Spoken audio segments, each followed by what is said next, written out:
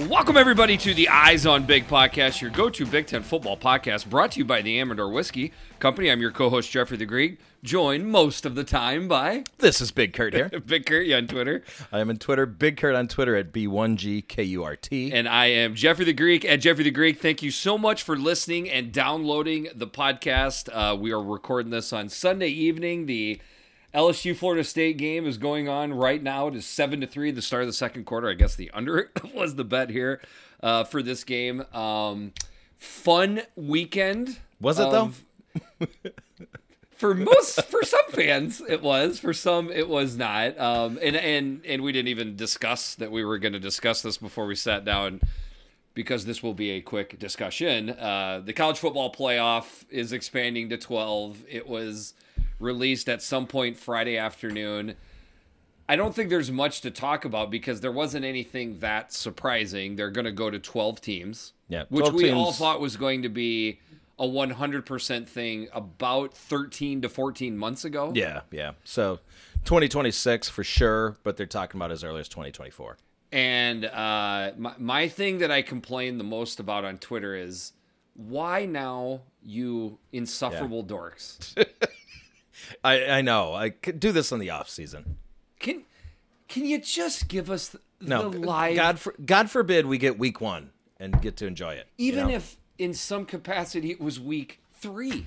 Not saying that that's good, but in the comparative crappiness of when to announce it. Has to be the worst time you could really pick, right? I mean, could you between Thursday night's games and Friday night's games before we head into a full weekend of college football, and that's when you announce it. Because I guess they assume, I just thought about this just now, that they think the majority of college football fans were going to be excited to hear this. I guess that's probably what it was. And I think, I don't know, if you polled everyone that considered themselves a college fan, it's got to be 60% in favor, isn't it? I guess. Yeah. I think you're right. I mean, I'll say this. The older you get, it skews not in favor. Yeah. The younger you get, it skews in favor. There will be bonuses of it. There's going to be stuff that I'm going to watch the game. So are you. There's going to be stuff, but in the end, I don't know. Whatever. It's not what I wanted. I want to be on record. It's an off-season topic anyways. I think we discussed it more than we even wanted to. So we will head right into the games. One thing I would say is the Big Ten went undefeated out of conference. So if there is any losses that we are discussing, it was a loss in conference to another Big Ten team. I guess you can't go much better than that than when you go undefeated out of conference. Way to go, Big Ten. Not exactly a murderer's row of competition here out of conference, but hey, there was enough fun stuff to talk about. Should we just go ahead and jump right in? Well, I wanted to say something, though. I was listening to this new podcast. It's called Eyes on something. I don't know. Anyway, this guy, Dustin Schutte, mentioned me in the same sentence as Bob Knight. So you can refer to me as Bob Knight from now on. It's still BK. Yeah, still BK. Yeah. So it must be something to it. Both a little grumpy at times, too. Yes, a little bit. A little temperamental. Have you ever tossed furniture around, Big Kurt? To your knowledge? Yeah, I have, actually. I've thrown a chair before in anger. Yeah. Man. I have. There's a lot of things going on I have here. a story behind that one. Okay. For another time. All right. We will jump into the games. We had 2 games on Thursday, September 1st. If you listened to the last podcast where I recorded with DS, shout out again to DS for filling in midweek. I had a ton of positive comments from people on Twitter, people at my tailgate that listen to the podcast. It was awesome to hear. And the podcast has one more listener because I listened. Nice. So we picked up 1 for sure. We're +1 for sure. I'm going to listen every week. It was great. Awesome. Appreciate that. Some nice zingers by DS. That's what DS does. Yeah. We'll once we get used to the Zoom setup, because obviously it's a little bit easier to talk when you're literally physically sitting across the table from me. But DS and I will fall into a little bit more of a rhythm here before we get too long. Okay, so my favorite one though, DS on Twitter. Nope. Which is great. That's amazing. Proven that he's the smartest one out of the 3 of us. So, all right, so we had 2 games on Thursday night, September 1st. As I mentioned on the preview podcast, we will save the Big Ten game of the week to the end. I think we all know which one that is. So the first one we will break down is Minnesota 38, New Mexico State 0. The Gophers with 485 yards of total offense to the Aggies 91. The big story of the game was supposed to be the handshake heard around the world. The handshake heard around the world. It happened both before and after the game. There were sleuths with video cameras waiting to check it out. You know, I'm gonna call BS on you, Jerry Kill. You're a BSer. You sit here and you say you're not gonna shake his hand, and then it's like completely normal and cordial. Like, why would you even say that? Yeah, I know. I mean, in this matter, okay, if you polled Big Ten coaches on how they feel about each one of these guys, I think I know how that would come out to Big Ten coaches. I don't know. I mean, you're not sure. You're not as sure. Jerry doesn't seem like that likable of a guy. Okay, you could be right. Yeah, I do not know, so you could be right. But in this matter, there's no doubt to me that Fleck wound up sounding and looking like the better person. I would say during both handshakes, it seemed like Fleck was the one that wanted to linger and talk through things. Peach seems like the type of guy that wants to talk through his feelings. Yeah, and stuff. Yeah, definitely. But kudos to him for going over to Kill before the game and reaching out. My guess is he wanted to explain to him what the thought process was behind the comments that ticked Jerry Kill off in the first place. I would take a guess. By the way, Jerry Kill is getting even more Southern. Like, he looks like, I had made a comment on Twitter, he looks like an old 49er prospector. He does. He looks like a prospector, but also I didn't recognize him. Yeah, with the beard. It's not just a beard. I mean, it's a prospector beard. It's like that weird half in between a beard, but I don't know. I'm not sure how to describe it exactly, but he looks like he's lost a tremendous amount of weight. I agree that too. Yeah. I mean, they kept showing him, like, helped his health. And I'm like, who's this guy in the sideline? Yeah, I literally did not recognize him. That was old Jerry Soda. Speaking of things that you can't describe, I'm not sure if I can describe what New Mexico State was ever trying to do on offense. Obviously, Minnesota's defense had a lot to do with that. I think essentially New Mexico State just kind of gave up. I think it was middle of the second quarter, and they realized they just needed this football contest to get over. Before we get into the Gopher offense, that was a great showing by the Gopher defense. Great showing all around, really. This is what it's supposed to look like when you're a good Big Ten team that's going to compete for your division against a team like New Mexico State. You couldn't have asked for really anything more out of Minnesota. Maybe one, just a little bit okay, more. The wide receivers had some dropsies. I mean, you would hope between Dalen Wright and Brevin Spanford, the two guys that pretty much every Gopher fan wants to see take this team into the upper echelon, right? You would expect they would have more than 3 catches for 36 yards between the two. Okay. That we are picking nits because they won 38-0. By the way, took New Mexico State in the points at 36. So wow. Even a field goal would have covered for me. 0 points. How can you ever predict a shutout in a college football game? I don't know if I ever have, and I don't know if I ever will predict a shutout win. Like, you should just luck yourself into a field goal attempt at some point. But that's how dominant Minnesota was. Tanner Morgan had a Tanner Morgan day, 13-19, 174 yards. The defense, 2 sacks, 2 tackles for loss. Mo Ibrahim, how great was it to see him back on the field? And Potts as well. The 1-2 combo looked great. They looked healthy. I think they're going to be both very productive, hopefully all year. I don't think there's any doubt. With Mo Ibrahim having 21 carries, that's about 5 or 6 carries more than I thought he would get. For sure. But in the end, that's encouraging because it must mean that the Achilles tendon felt good enough to rush him. Trey Potts, 89 yards. How about this? 44.5 minutes time of possession. It was, and that was part of the issue with the passing stats. Like, there was literally no need to pass the ball. 297 rushing yards to 38 rushing yards. The Gophers punted 1 time, and I think it was pretty deep into the game too. This is about as good as you can get. It was an absolute ass kicking. Minnesota moves to 1-0.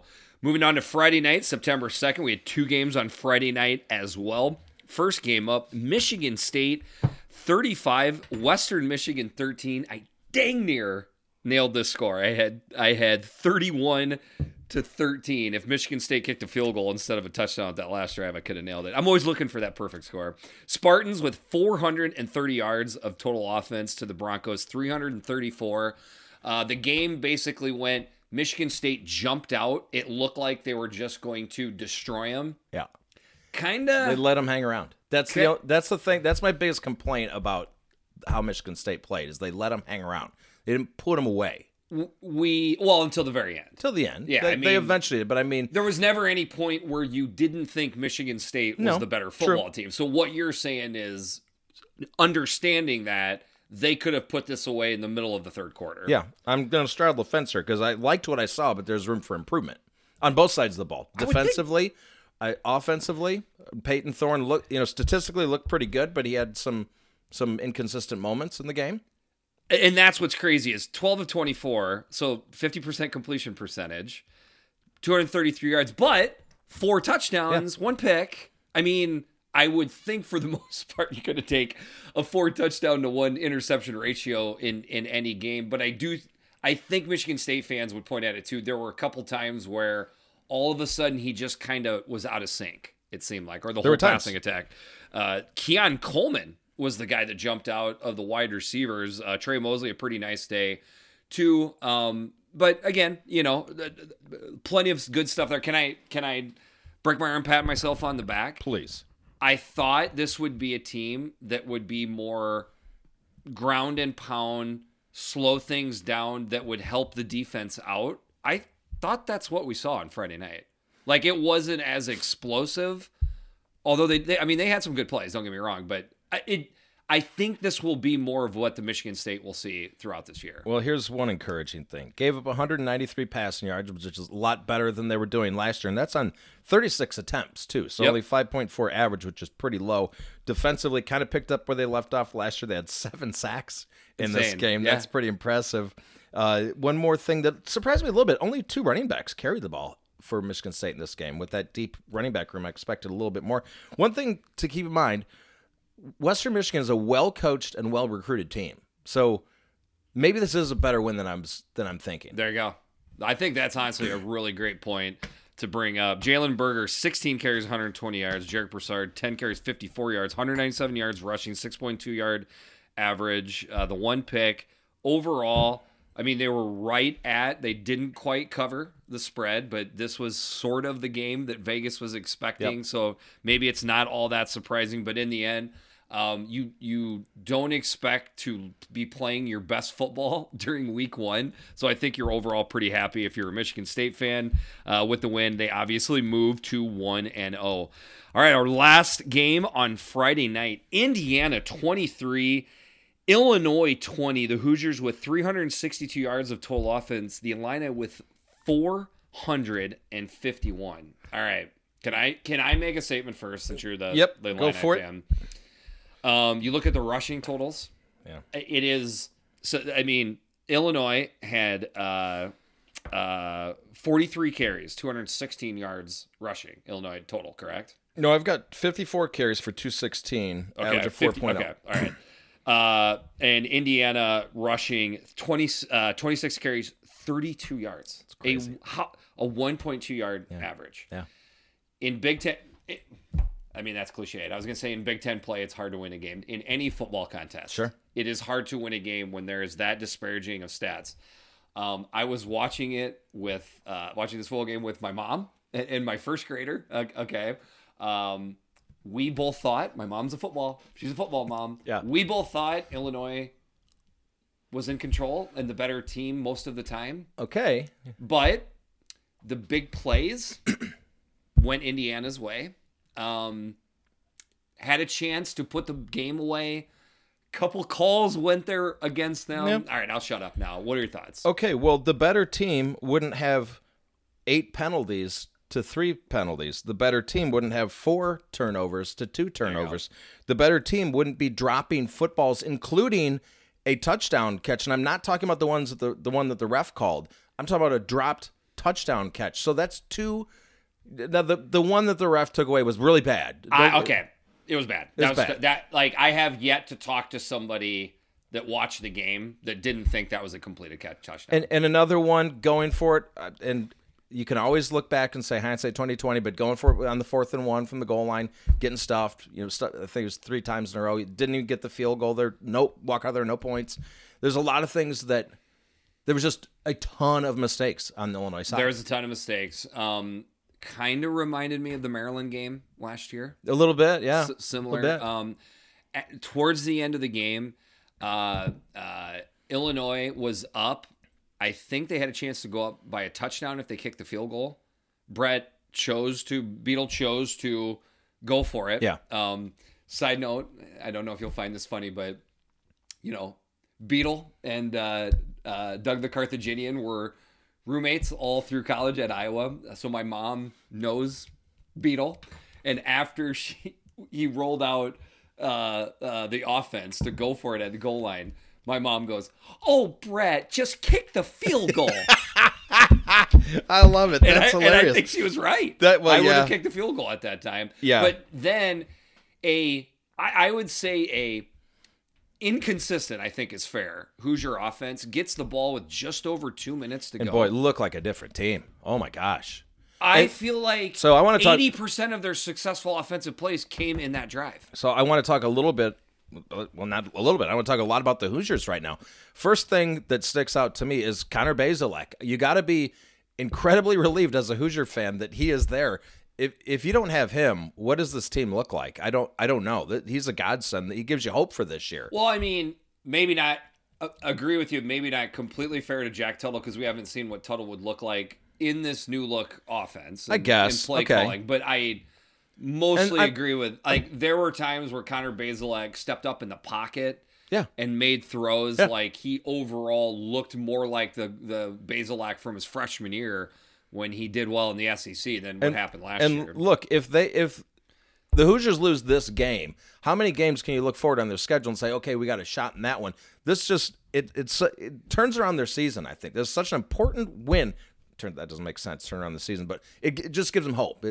Agreed. It's not 0-9 in the regular or the conference season, so you're feeling good. Cam Jones defensively has stepped right in, and he is taking the place of what's his name last year? His name, Micah McFadden. Micah McFadden. He is Micah McFadden. 12 now. Total tackles, a sack, and a tackle for loss. Like in it, that sometimes doesn't sound like a stat line that splashed off. Like it just seemed like they were saying his name all the time, like he was always around. It seemed like he was in every play, and then offensively, even though he wasn't the leading receiver, Cam Camper was the leading receiver, but DJ Matthews was the guy who stuck out to me. I was literally going to say the exact same thing. So Cam Camper was the big splashy stats guy, but and DJ Matthews remember how good he looked 2 years ago during the good year?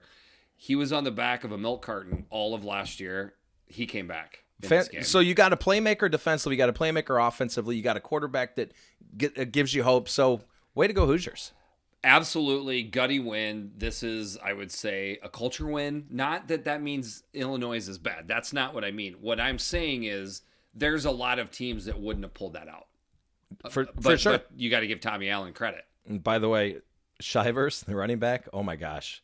That guy wanted to go back to the SEC after most of that. Dude, I still like me a good hit. That first hit he took in that game. Awesome. Devin Witherspoon. Clean, no penalty. Every time you watch a hit now, you're like, oh, God, don't call it. Well, here's the thing I've noticed, though. They used to just automatically flag hard hits as targeting, right? Correct. Even if it was clean. They don't do that anymore. I think I agree with you. No, I think they're not calling as many, and they're reversing more. Yes. A little bit more. Not that, it's not quite to where I'd want. But and also just wanted to point out Johnny Newton for Illinois was an absolute wrecking ball on the defensive line. Well, the Brown brothers were both wrecking balls. Chase Brown, 36 carries, 199 yards. Cindy Brown, 12 tackles.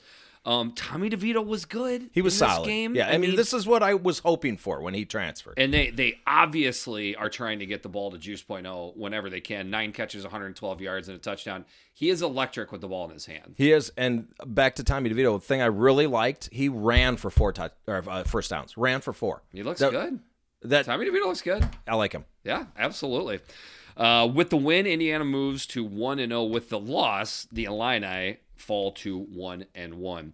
All right, that moves us on to Saturday. We had 7 games on Saturday, September 3rd. First up, Michigan 51, Colorado State 7. Almost nailed that score too. I had 52-10. The Wolverines with 440 yards of total offense to the Rams 219.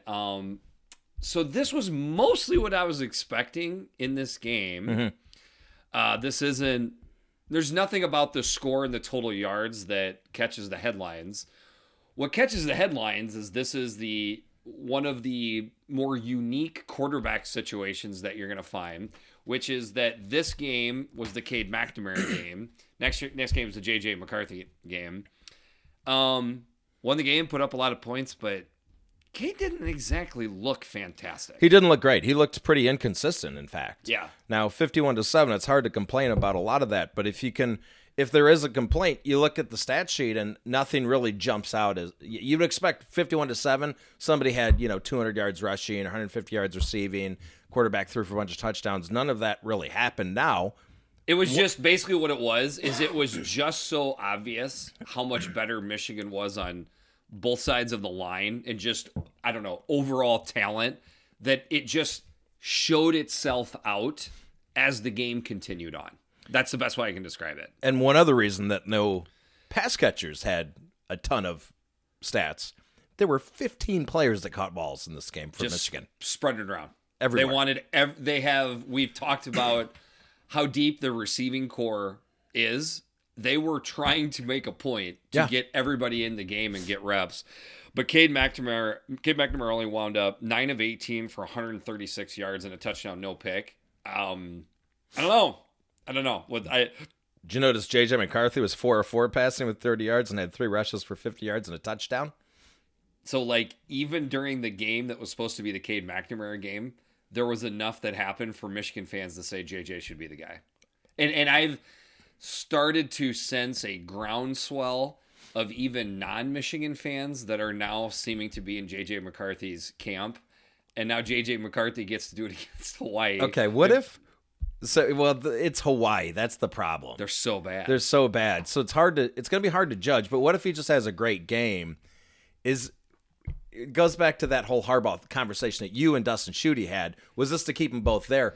And was it also just to say, hey, look, I played them both, and look, McCarthy was better? I mean, is this really 3D checkers type of stuff? Might be. I know. I wouldn't put it past I just can't wait to see what it looks like next week. I think I have a feeling what it's going to look like. And was there a reason he started McCarthy against Hawaii? This is how conspiracy theories start. I love it. Blake Corum, 13 carries, 76 yards, touchdown. Donnie Edwards, 12 for 64. Team rushing, 40 carries, 234 yards, 5.9 yard average. Maisie Smith, 2.5 tackles and tackles for total tackles for loss. The defense settled into itself pretty well. That's pretty much what I expected it to look like. Did you see Bradley Robbins? Yeah. See what he looks like? Yeah. See the shaved head? Yeah. Handlebar mustache? Looks good. I want to party with that guy. You need a guy that looks like that on your team. And you need him to be the punter in the Big Ten. Even better. We're gonna get to punters a little bit later. By the way, still booming it, 47-yard average. Yeah. Oh my gosh. He looked great. Dude, there was punting all over the place.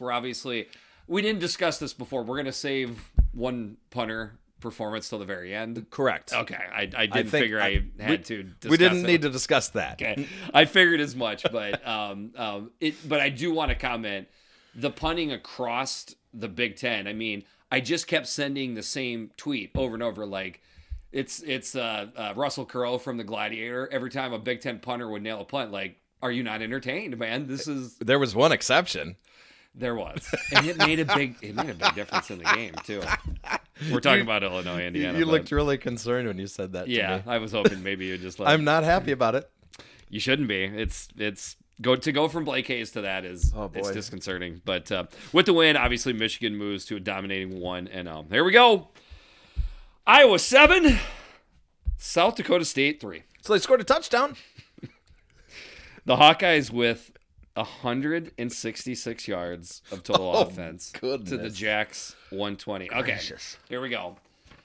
Kurt, like, okay, here was a funny quote. This is my mom again. She was big this week. So Okay. shout out to my mom again, because I brought the first grader down, just me and the first grader. Okay. I went to the game with my pops and older brothers and cousins and, our tailgate group. Mom stayed home and looked after the first grader. Okay. It was hot. It was pretty hot in Kinnick, which adds to your frustration. Yeah. When you're sitting in big metal bleachers and Yeah. everything. We get home and all of us are red-faced and sweaty and probably didn't drink as much water as we did alcohol. And my mom goes, I felt sorry for you guys. At least I could switch channels every now and then. So, okay, like, let me, obviously, anybody that watched the game, and let me say this, Kurt, it's not just Iowa fans that are commenting on the Iowa offense. So I think it's okay if we have a somewhat healthy conversation about this, because point being is you don't have to be an Iowa fan to be talking about the Iowa offense. No. Like right now. I mean, I think the whole world is talking about the Iowa offense right now. I was sitting there with Darren the American, and we're trying to make sense of what we are seeing in front of us from our, our vantage point inside Kinnick Stadium. Okay. And like, you really get a sense that you were essentially watching a moment in college football history. I mean that in a somewhat joking fashion. Don't get me wrong, but do you know what I mean? Like you're sitting there, you're watching something right now, unique. Right. So this is the best explanation I can give is, for the past 2 weeks leading up to the college football season, the thing that everybody was talking about is the Manti Te'o documentary that's on Netflix. Which doesn't interest me at all. I haven't watched it, but it's the catfishing Yeah. thing, right? Are they going to make a Netflix documentary about this offensive performance 15 years into the future, where they interview people that were at the game and you're just amazed at what you saw? I know that SDSU is a good FCS program, but even if it was a good FBS program, how often does a Power 5 team only put up 166 yards? By the way, the Jacks had 12 penalties in the game. Yeah. That didn't give you more chances to score? And then obviously the field position, which we'll get into Then the at the field end. position. I mean, we just kept saying, and this is my brother and I, but any Iowa fan could, insert where there would be the same things, but you just kept seeing how many times Iowa would get the ball on the short side of the field. And you're like, Right. It's time now. Okay. Yeah, something's going to bust loose. So these were my West champs that I predicted, right? One of the reasons is there's no way their offense can get worse from what it was. It has to get better. Certainly, these are actual paid football coaches. They're going to find a way to improve what happened last year, and it's worse than last year. So I will give a shout out to Big Game Boomer right now, in that he just kept all off season talking about how bad Brian Ferentz and the offense is. And I'm like, Boomer, we do have the ability to get better. As of right now, from what we saw, I don't think we do. No. And now the other thing I would say is that he also has called Iowa fans cocky. Cocky? That's what so many of us were talking about at our tailgate spot. We're like, if you gave us a top 40 rushing attack and a top 80 passing attack, we would feel like heyday Oregon offense. Yeah. That's what it would feel to us. We have our expectations set so low that you could roll over them, and they still somehow get underneath our expectations. This is Iowa, the vaunted Iowa with their historic offensive lines that rushed for 57 yards against an FCS team. 1.6 yard average. Now, I will say, LaShawn Williams, 24 carries, 72 yards. A lot of that is sacks from our quarterback, which we'll get into. So I'm just saying, and I'm not saying that is not to say the rushing attack was good. I'm saying, a lot of that is on the sacks. Real quick before we move on to the players and the stats, but let me ask you this, Kurt. There was booing. Good. Okay. Because, Let me clarify. I don't mean good. No. Like I'm glad we're booing. No Iowa fan. Well, no, you don't want to. No Iowa fan shows up at Kinnick Stadium, all excited to watch Big Ten football and their favorite team, hoping that they get to boo parts of the program. But you have to let it be known. This is unacceptable. What are you supposed to do? You're after you watch your offense leave the field for the 7th time in a row without scoring a touchdown, Right? Or a field goal, whatever. You're not going to cheer, right? No. So your only two other options are to do nothing or boo. What committed fan base of any program, it doesn't have to be in the Big Ten or obviously Iowa, how many of them wouldn't boo? Every fan base boos. Everyone. I'm not a booer myself. I don't actually booing. I don't actually do the physical boo, but I'll throw out a swear word. Yeah, a bleep you. And yeah. what the bleep are we doing stuff? Like, I don't, if you care that much about a program, I bring it up because, like, it's been a point of contention the last 24 hours. Nah, like, people are. You have to. And, Okay, and come then on. you know what else you have to do is right now, you have to make a major change. Something serious has to happen. Something serious has now, to happen. before the next game. Before we get to the stats, just a couple things to throw out. Iowa scored exactly. This is a tweet from, I think it was ESPN Stats and Info. Iowa scored. Okay, I'm going to give you the stat that was given on our text thread, and I'm going to give you my buddy Hartsy's response. Okay, in unison. Iowa scored exactly 7 points today. The Hawkeyes didn't score a touchdown. Iowa's the only team to score exactly 7 points without a touchdown since at least the year 2000. To which my buddy Hartsey said, "Hey, who said this offense can't break records?" There you go. Here's another one from David Eicholt. Check the trend this morning. Since Iowa started 6-0 last year, they have scored 11 offensive touchdowns in 9 games. That results in 66 points. Iowa's special teams and defense have scored 77 points in those same 9 games. Now, that's counting extra points and field goals with special teams, but they got outscored this game. The offense got outscored 4-3. So I want to say this. This is difficult, but like I love Spencer Petras as a human. If you've heard him interviewed, he is going to be a professional in something else in life, but I don't think it's going to be playing the position of quarterback.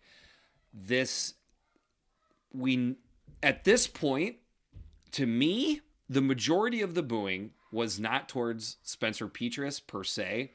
It was towards the coaches. Yeah. Rolling Spencer Petras out in this style of offense. Yeah. Expecting him to like the joke. There's lots of jokes, but I basically am like I'm known amongst my family and friends being horrible at math. It would be like putting an algebra test in front of me 20 times in a row, thinking on that 20th time I'm gonna figure algebra out. It's not gonna happen. Is there anyone on the team that ran triple option in high school? Let's do that. There's 2 mobile quarterbacks in the second and third string. So like, Padilla, who's the third? Joey Lavas. So okay. And what I'm getting at here is like Iowa fans want to be special in their critiqueness, so they don't talk about just straight like it's cliche to talk about the quarterback and the offensive coordinator. So then they are trying to put the majority of the blame on the offensive line. I don't know. The offensive, you can do a lot with an offensive line that isn't that great. Thank you. Yes. I mean, look, you know what we didn't mention in the Indiana game? Their offensive line is garbage. And they put up 330 passing yards correct. Or whatever it was. I can go back and look at it. Thank you. Find the exact freaking number for you here. Another thing here, and you don't have to pick up 330 yards passing. Okay. And here's you get home after the game and you start, watching the afternoon games and the evening games. Do you know how many times I watched offensive line perfectly block up a passing play? About 1 out of 10. Because it is extremely hard for offensive lines to perfectly pass pro. Okay, so you know what happens a lot? A quarterback senses it, and gets out of the pocket, resets his feet, and then makes a play, or he just takes off running. Every time the pocket collapses, the play's over. Yeah, I think moving to more mobile quarterback. I'm not saying Padilla's just going to make it look tremendously better. But then also incorporating intentionally running the quarterback in that offense just to throw off the defense. I think move the pocket. How about pre-snap movement? People in motion, shifts. The only thing that the defenses are doing right now is they are following our fullback right to the play. Do you think, is it possible? Because this is so putrid. I mean, I know bad football. If anybody knows bad football, I know bad football. I don't remember Illinois' offense ever being this bad in a game. I don't remember any offense being this bad that I've watched in Big Ten play. Maybe there was Rutgers teams. I don't know. I don't remember them doing this, really. This is bad. Maybe they did. There was that one unfortunate Kansas game. But I don't know. Something major has to happen. I agree. Major. I mean, it's just, and we're talking a lot on this because I think this was one of the biggest stories of the entire weekend. Of course it was. Okay, you agree. Because again, I'm looking at it from, by the way, I'm looking at it through the lens of an Iowa fan, so I don't, I want to make it clear. When it was 5-3, I desperately wanted the game to end 5-3. Just because it was so bad, just let's make it as bad as possible. I just desperately wanted the game to end. Yeah, I wanted that too. Hot, like that last possession that SDSU had, the fans were spent. We couldn't muster more screaming for our defense. Yeah. Like we were, honestly, I'm not joking. Like we were spent. Speaking of though, for our defense, dude, Jack Campbell was all over the place. Yeah. 11 tackles, TFL, which resulted in the safety. Logan Lee, Joe Evans, they had 6 total sacks and tackles for loss. Like, honestly, God, there was a point where Darren and I looked at each other and we were up 5-3, and we're like, the coaches are comfortable with their 2-point lead. They did. They kept running the ball because there never was a threat by SDSU. No. And I'm gonna tell you something right now. SDSU, if that team rips off like 10 wins, that does not show well, honestly, to the FCS to me. If Iowa had even our 2018 or 19 offense with Nate Stanley, sure, we win that game 31-3. Oh, well, yeah. Okay, so you agree with that? Yeah. Again, like I'm trying to validate. One of the things I was thinking is how good was Nate Stanley? Right. If they the line was better, and Nate Stanley's better than that because Nate Stanley would push guys off of him and extend plays. Okay, I had a thought earlier that I kind of blanked on. Is it possible that someone figured out the Hawks' offensive calls and everyone knows it? Everyone knows exactly what they're going to run. I mean, it's because it's that, and the fact that I'm asking the question, that's how bad it is. I mean, you kind of got me stunned here. Like something's going on to be this bad. Still, though, with the win, Iowa moves to 1-0. We will talk a little bit later about a performance in this game. I think we all know what that's going to be. Moving on. Sorry that took so long, but I thought it was a discussion that was going to happen. I think everyone wants to hear that. I think so, too. Next up, Maryland 31, Buffalo 10. The Terps with 446 yards of total offense to the Bulls, 268. Not exactly the game we were expecting out of Leah Tagovailoa and just the overall Maryland experience. Well, yeah, and I think we kind of expected, I know you and Dustin both expected something in the neighborhood of 63-7 or something like that. The reason that didn't happen is because Tua was kind of off of his game yesterday. He was. He didn't throw a touchdown, which I believe is the first time. Hi, buddy. In his career. Did not throw a touchdown. First time in his career, I believe, is the stat there. But rewinding a little bit, first possession in the first half, touchdown. Yeah. First possession in the second half, touchdown. It's our guy Locks. He calls plays, man. He does. They did hit a field goal, so we all had to drink. Yeah. But yeah, something was just a little bit off. So Leah Tagovailoa, 24 of 34 for 290 yards. That's Leah. Yep. But 0 touchdowns, 1 pick. It's just... And he misfired on a lot of throws. He did. The timing was off. Rakeem Jarrett, 6 for 110. Jayshon Jones, 4 for 70. Freshman running back Roman Hembry, good. 7. I mean, honestly, everything was there that you expected it to be. Just didn't hit the big plays, the pass plays, and he just missed on guys that probably, and it sometimes would result in touchdowns. And I'm going to say I was kind of impressed by the running back room in general. Yep. So... Antoine Littlejohn. I wouldn't worry about this because I think they're going to be just fine offensively. I think the passing game will come around. So I think it's just, first game jitters. And another thing to feel good about, this was a better looking defense. Like, I don't know what's going to happen to Buffalo. My guess is there's going to be football contests where they're going to put up a lot of points at some point. But, I mean, holding the Bulls to 38 carries for 108 yards, only a 2.8 yard average. Point I'm trying to make is there was a time when Maryland would give up a 5.0 yard average to air that was running against them. This is an improved defense as well. So I wonder if this is going to be a little bit more muted scores. Like, is there something here to look at? Yeah, maybe he's going to play some more balanced football than what we've seen from him in the past. And if they do, I tend to believe that will help the entire record. And, okay, even without it being a great game for Maryland, I still think they're in the second echelon in the East. Absolutely. Yeah. Yes, they are. With the win, Maryland moves to 1-0. Next game up, I tell you what, maybe this was the performance of the weekend, rubbing it in my face. Maryland fans were ticked off at me last year. This year it is Rutgers fans. Rutgers 22, Boston College 21. The Scarlet Knights with 322 yards of total offense to the Eagles 312. Boston College coming into this game had won 11 straight over Rutgers. Greg Schiano says, no more of that crap. I mean, we've got a really good quarterback for Boston College with a really good wide receiver.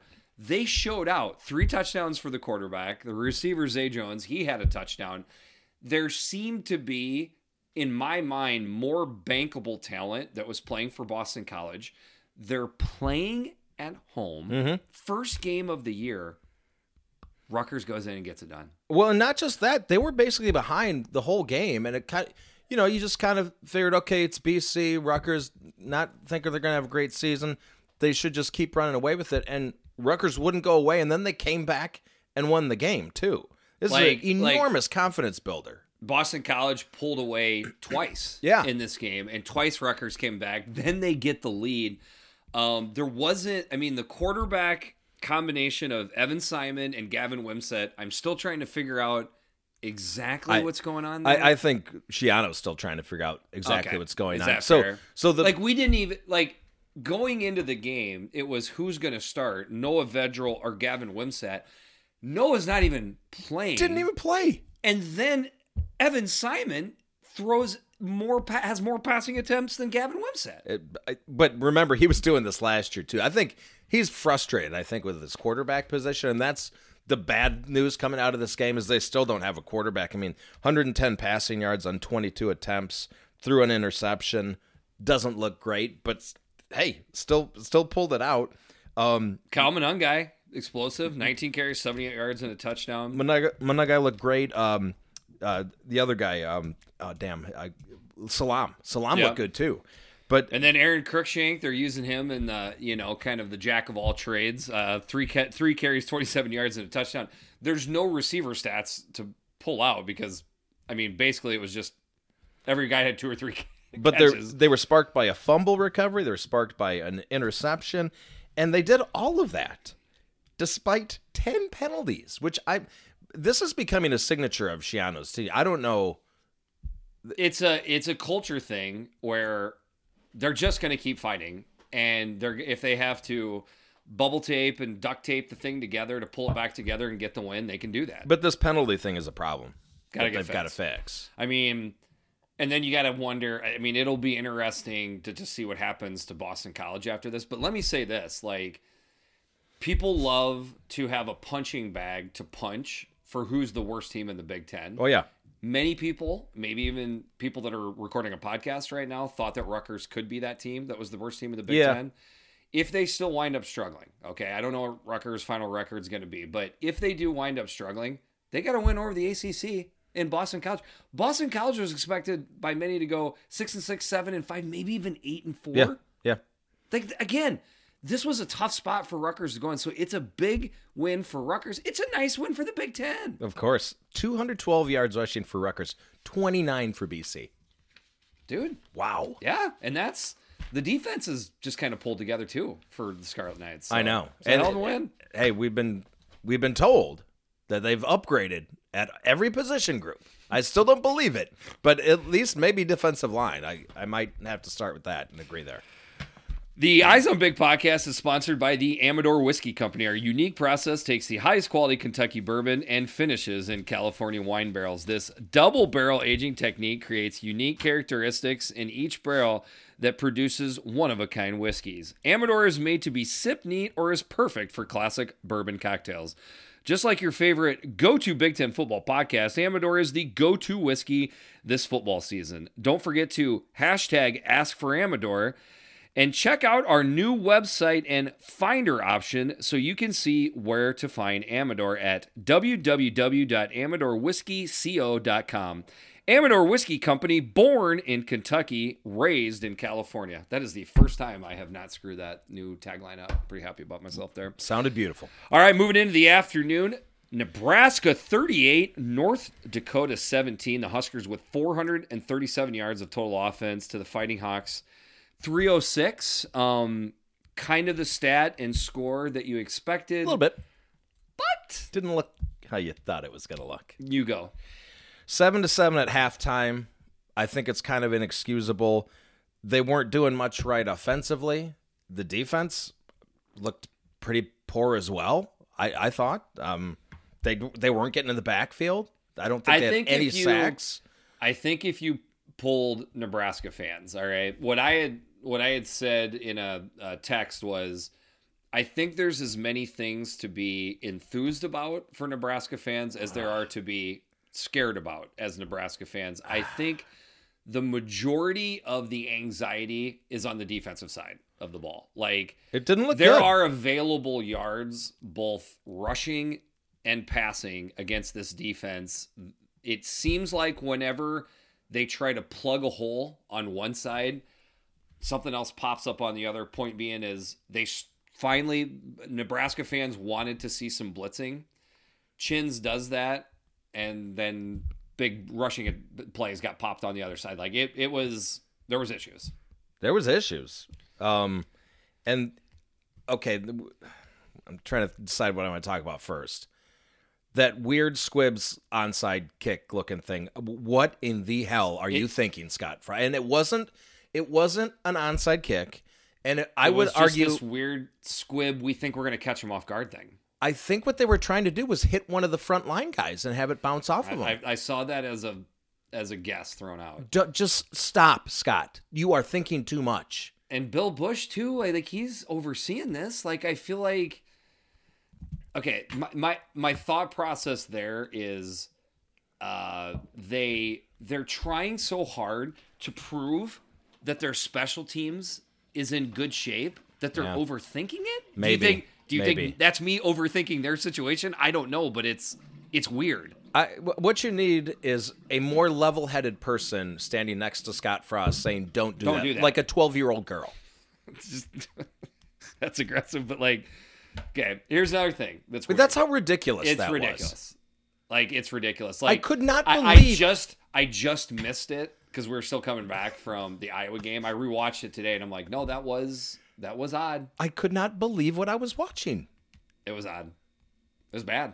Like, and then can you imagine if they would have lost this game to an FCS team and that was another part of the deal? God.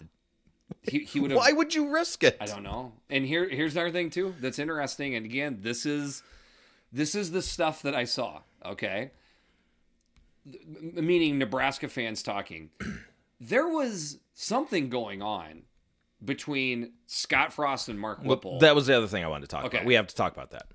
Who was calling the plays and who was doing it when? It seemed like the consensus was Whipple was calling the plays in the first half. Scott Frost out of the locker room in the second half called the plays. They went right down the field and scored a touchdown. I don't know if he continued for the entirety of the second half or not, but the offense woke up, and here's what else they did. We have been asking them to run the ball with a running back, do it well, and then lean on that since we started this podcast. It's exactly what they did. Finally, late in the game. And it looked great. Can I get back to the Frost Whipple? Well, yes.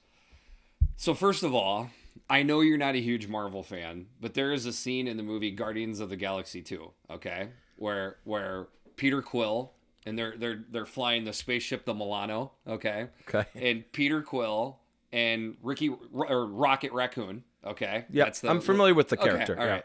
Well, they both can control the ship, and they're fighting back and forth on who's going to get through the asteroid field. Okay. And they keep fighting, and they're going to get killed because one of them needs to take control. Sure. That's what I felt like with Scott Frost and Mark Whipple. It's like, okay, who has control? But don't you think Scott Frost took control away from him? Yes, because what I think is going on is Scott Frost is like, if I'm going to go out, I'm going to go out on my terms. I'm going to be the one that, loses it. And if what I think happened, I think Scott Frost saved that game. That is my belief. Oh, I mean, you're confident of that. I'm not saying I'm confident. That's the way I experienced it. That's what I got from the game myself. Like, I can't be sure that's what happened. Speaking of schemed up, to me, Nebraska went down the field with the the game plan that Whipple had laid out. Okay. Yep. North Dakota adjusted.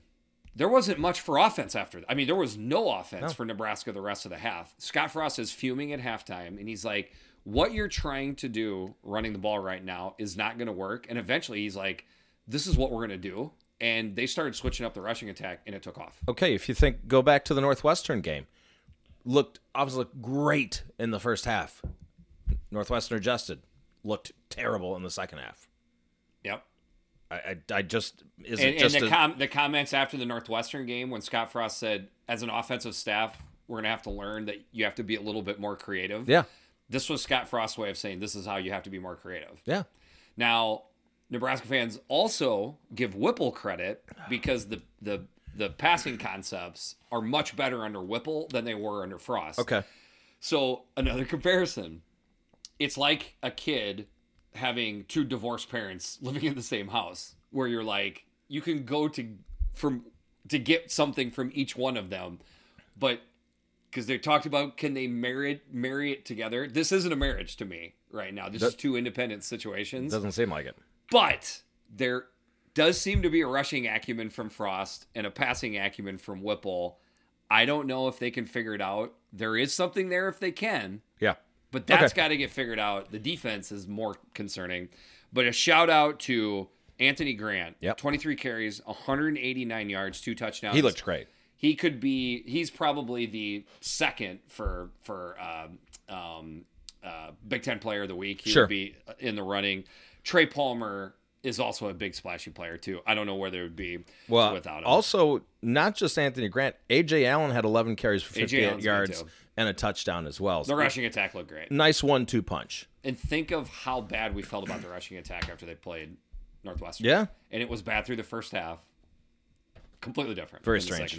With the win, Nebraska moves to 1-1. Next game up, Wisconsin 38, Illinois State 0. The Badgers with 440 yards of total offense to the Redbirds, 243. This is pretty much what we thought it would look like, but okay, go ahead. This looked like Wisconsin, the Wisconsin we're used to. Okay, I mostly agree with you. Okay, the defense looked good. Offense looked very good. Quarterback play looked good. Graham Mertz, 14 of 16, 218 yards and a touchdown. I think they had 2 drops, didn't they? I mean, he was accurate. He looked fantastic. Maybe not.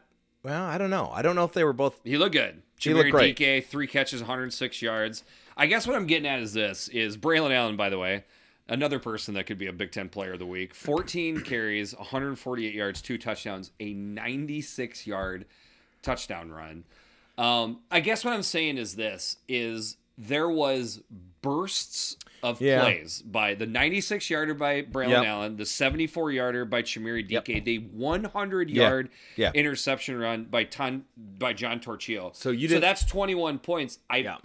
In between the big plays, did you not feel like they were bogged down a little bit? Yeah, I guess you're right. And a little bit of success by Illinois State moving the ball. A little. No, that more than we've seen historically, man.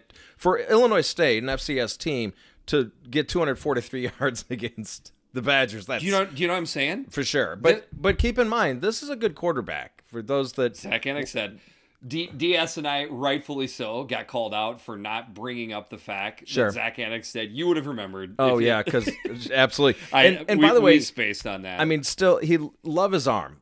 love his moxie. He's very confident, but he did some annex that thing. He tries to make things happen. He tries a little too hard sometimes. There was probably nobody for the Redbirds trying to beat Wisconsin more than Zach Annex did. No, I'm sure. And by the way, 38-0 We saw another score earlier. Oh, that's crazy. That was 38-0, didn't we? Didn't even think about it. How about that? 38-0 shutouts. And that's funny. I don't know why I made that. Was a nice job. I didn't know I made that connection. I don't know why I didn't make that connection. By the way, Nick Herbig, not a huge stat line, only 4 tackles, but it was 2 sacks and 2 tackles for us. So when he was making plays, he made good ones. We are nitpicking a little bit. I'm nitpicking a little bit with Wisconsin, it's but justified. Okay, you do think it was because justified. they have 221 rushing yards, 96 was on one play. Yeah, that's what I'm saying. Yeah. And it's like, well, yeah, we got that rush, so you get credit for it. Sure. But even that one was the typical, it seemed like it was bottled up, and then Agent Zero just went out the backside and ran down the field. So it means Che Louis, 10 carries. No. I mean, he looked good too. So, but if you do the math, 125 yards on 36 other carries. That wasn't dominant. No. And it's not like, I don't think Illinois State is supposed to be hardly any good, and it's an FCS program. So Wisconsin looked like Wisconsin. There's a couple things to keep your eye on, though. Sure. Fair enough? Yeah. All right, moving into the evening.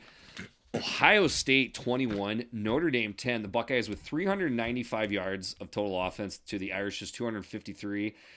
Dude, to me, unbelievable debut for defensive coordinator Jim Knowles. Fantastic. And you know what I liked about this game, just overall, just pulling the whole Big Ten-ness out of it, that it was 21-10. It wasn't like a 35-27 game. I just loved seeing a low-scoring kind of, punch in the mouth type of football game. That involved Ohio State.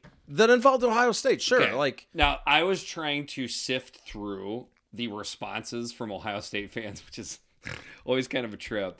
One of the quotes that they said during the football contest that I wrote down that I thought was amazing, Ryan Day said to his football program at some point in the summer during fall camp, they, meaning the outside people, they call you talented, but nobody calls you tough. Yeah.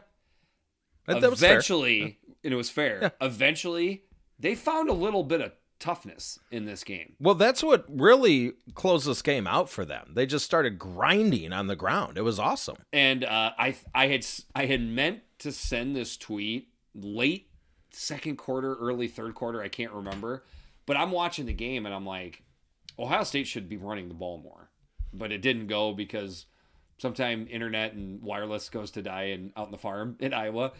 So that tweet never got sent. Finally, they got to it. It was mostly during the fourth quarter when they just decided to lean on the offensive line and run it right at Notre Dame. Is that fair? Yeah, and you know what? Maybe part of it is like, I know Ryan Day wants to throw the ball 50 times a game, score 50 points a game, but maybe it's like, how are we going to play this game to most effectively beat this opponent? Maybe we need to run the ball a little more. And maybe he could be okay looking at that option, because what Notre Dame did was not completely unlike what Northwestern did in the Big Ten Championship 2.5 years ago. They were dropping 7 the entire game. Yeah, so there were times they were dropping 8. So take advantage of it. And by the way, so Stroud's numbers weren't great. 24-34 for 223 and 2 touchdowns. That's what we expect from him. But I tell you what, his accuracy is just pinpoint. I felt like people were like getting on him. Dude, he never got frustrated. No. I thought there was times the pass pro wasn't great. He would get outside the rush. Yeah, he did very well with that. And then like have the comeback routes that, he would complete that leads there to the accuracy. Very few quarterbacks that can make some of the throws he was making. I mean, in the world, in the NFL even. And against that defense, sure, on what defense they were running. And also, JSN went out of this game early with that hit by ex-Northwestern safety, by the way. Yeah. You could feel the air go out of the stadium when people realized JSN couldn't go, because even Ohio State, okay? There's even an alpha male amongst the receivers at Ohio State. JSN is that alpha male. Yeah. When he went out, there was a oops, I crapped my pants a little bit. You could sense it. and it took him a while. Good reference. Yeah. That's a good one. and you could tell it took a while for Ryan Day and the offense to settle down. Yeah. And then Mika Egbuka, he came on, 9 catches, 90 yards and a touchdown. Xavier Johnson had a touchdown. The rushing attack was Travian Henderson, 91 yards. Mayan Williams, I've been 84 yards and a touchdown. So 172 yards and rushing, 4.9 yard average. I've been calling Mayan Williams the muscle hamster. But with the name Mayan, we got to have some sort of Aztec-y. Yeah, we got to come up. We with can something. figure out something. He was tough. Some Aztec ruler. Or Mayan ruler. We've got Watson, or there's somebody out there that we got to. Let's do some research on that one. But what I liked is 15 carries for Travian Henderson, 14 carries for Mayan Williams. I want to see a lot of him this year. But in the end, I would think if you're an Ohio State fan, you would be happy about the fact that these were the type of games that gave you issues, or have at some point. You out-toughed a tough team and got the win. And Ryan Day felt like the need to explain things like, guys, we just beat the 5th-ranked team that's got a lot of talent by 11 points. Yeah. And that is a good win. And he praised the defense, as he should have. When you only give up 253 yards to a team like that, only 76 yards on the ground, it's great performance. Another thing, Tommy Eichenberg, okay? Yeah. He looked lost last year. He was just a tackling machine. Yeah, he was. And it's almost like he had good coaching all at camp. And then, I'm big boy up front on the D line, the D tackle. He was amazing too. Yeah, he was an absolute wrecking ball. It's going to be interesting to watch this Ohio State defense develop over the year, because this should give them confidence, and they'll grow on it. And if that's the case, and you hope JSN comes back healthy, watch out. I'm excited to see potentially a more balanced team from Ohio State. Correct. Yeah. This is not a finished product. It's probably going to get better. And with the win, obviously, Ohio State moves to 1-0. The Big Ten game of the week, going all the way back to Thursday the 1st. I think this was the game of the week, too, if I do say so myself. A fantastic game. Penn State 35, Purdue 31. The Nittany Lions with 406 yards of total offense to the Boilermakers 426. Where do we start? The first thing is, I don't know after watching the game who the better team was. Okay, that's fair. I think most Penn State fans would cop out to that. The general feeling I got is basically, thank God we got the win. Yeah, and I think we all knew. I think you predicted pretty close game. Shooty predicted close game. I would have predicted a close game. We knew this was going to be a dogfight. Yeah, and it was. There were times I thought Penn State was going to put it away. There was times I thought Purdue had it won. So I kept going back and forth. At first, I'm like, okay, I think Penn State's a better team. Then I swung back. No, Purdue's a better team. No, Penn State's a better team. That happened 4 or 5 times during the game for me. One of the funnier tweets was, gosh, I got to do a better job of writing down who says things. But somebody put a tweet out that said something to the effect of, in this game, Sean Clifford had 4 touchdowns, but a pick that completely changed the game. Yep. To go for Purdue. Also had a rushing touchdown. Went out of the game with a mysterious illness or injury. Came back in. Just led condition. Okay. Temporary condition. And then led his team to the game-winning touchdown. Basically, he goes, it was like Sean Clifford's entire career in a microcosm. He was a microcosm of the whole game, though, wasn't he? Right. Because it's Sean Clifford. That's how it goes. I know. In my personal belief, I don't believe I'm a Sean Clifford apologist. I believe people were jumping on Sean Clifford too much. They don't win this game without Sean Clifford. I mean, he came back and won the game for him. And, dude, he had 5 total touchdowns. Yeah. The pick was inexcusable.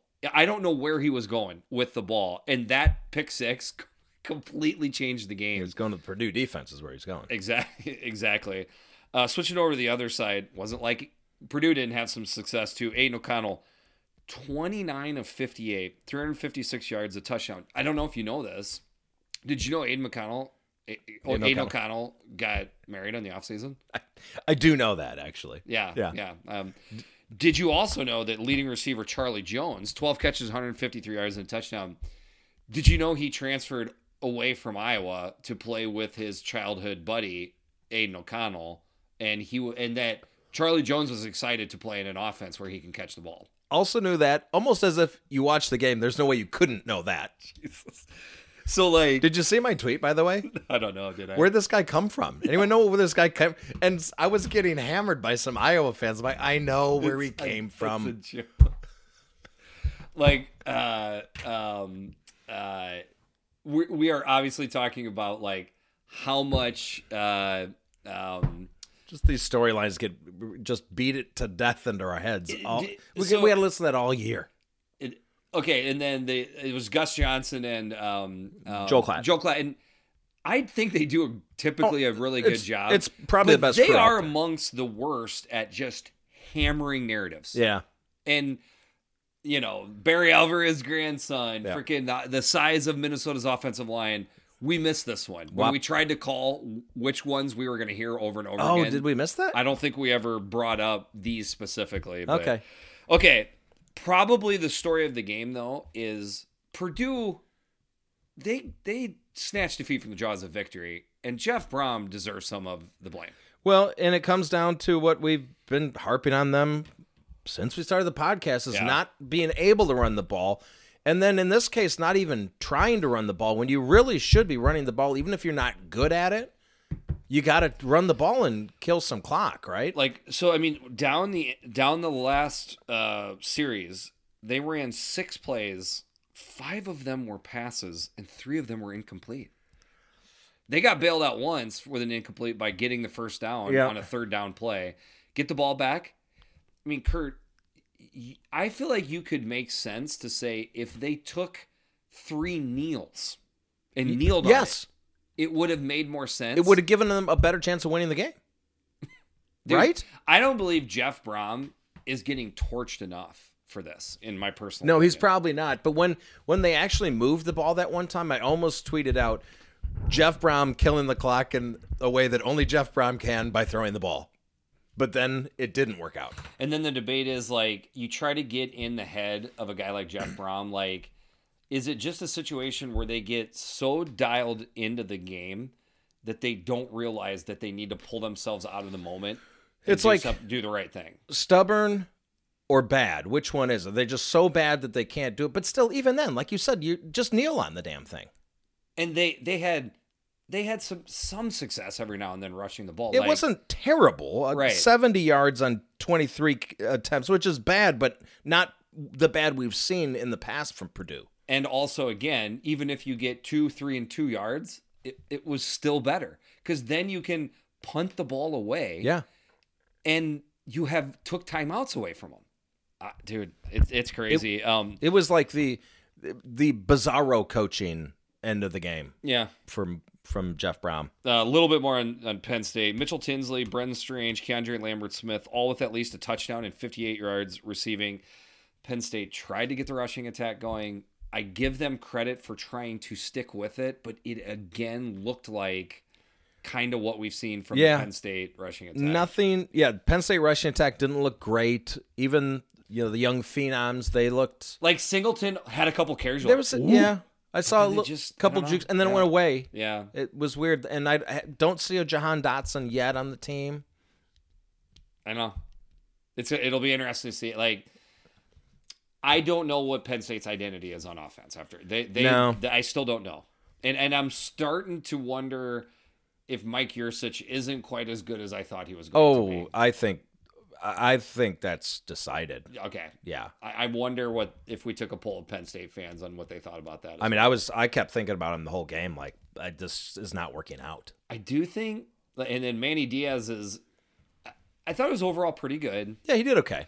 It's a Manny Diaz defense. He's going to put your corners out on an island, and they need to make plays. Yeah. And I would say by the second half, those corners were showing out. Joey Porter is fantastic. Okay. Those Penn State cornerbacks kind of helped. I mean, they helped them win the game. They were a big part of that. You got to lean on those guys this year. All right. With the win, Penn State moves to 1-0, and Purdue falls to 0-1, which gets us to the weekly Eisman. Don't think it's not much of a contest. I don't think it is Iowa punter Tory Taylor.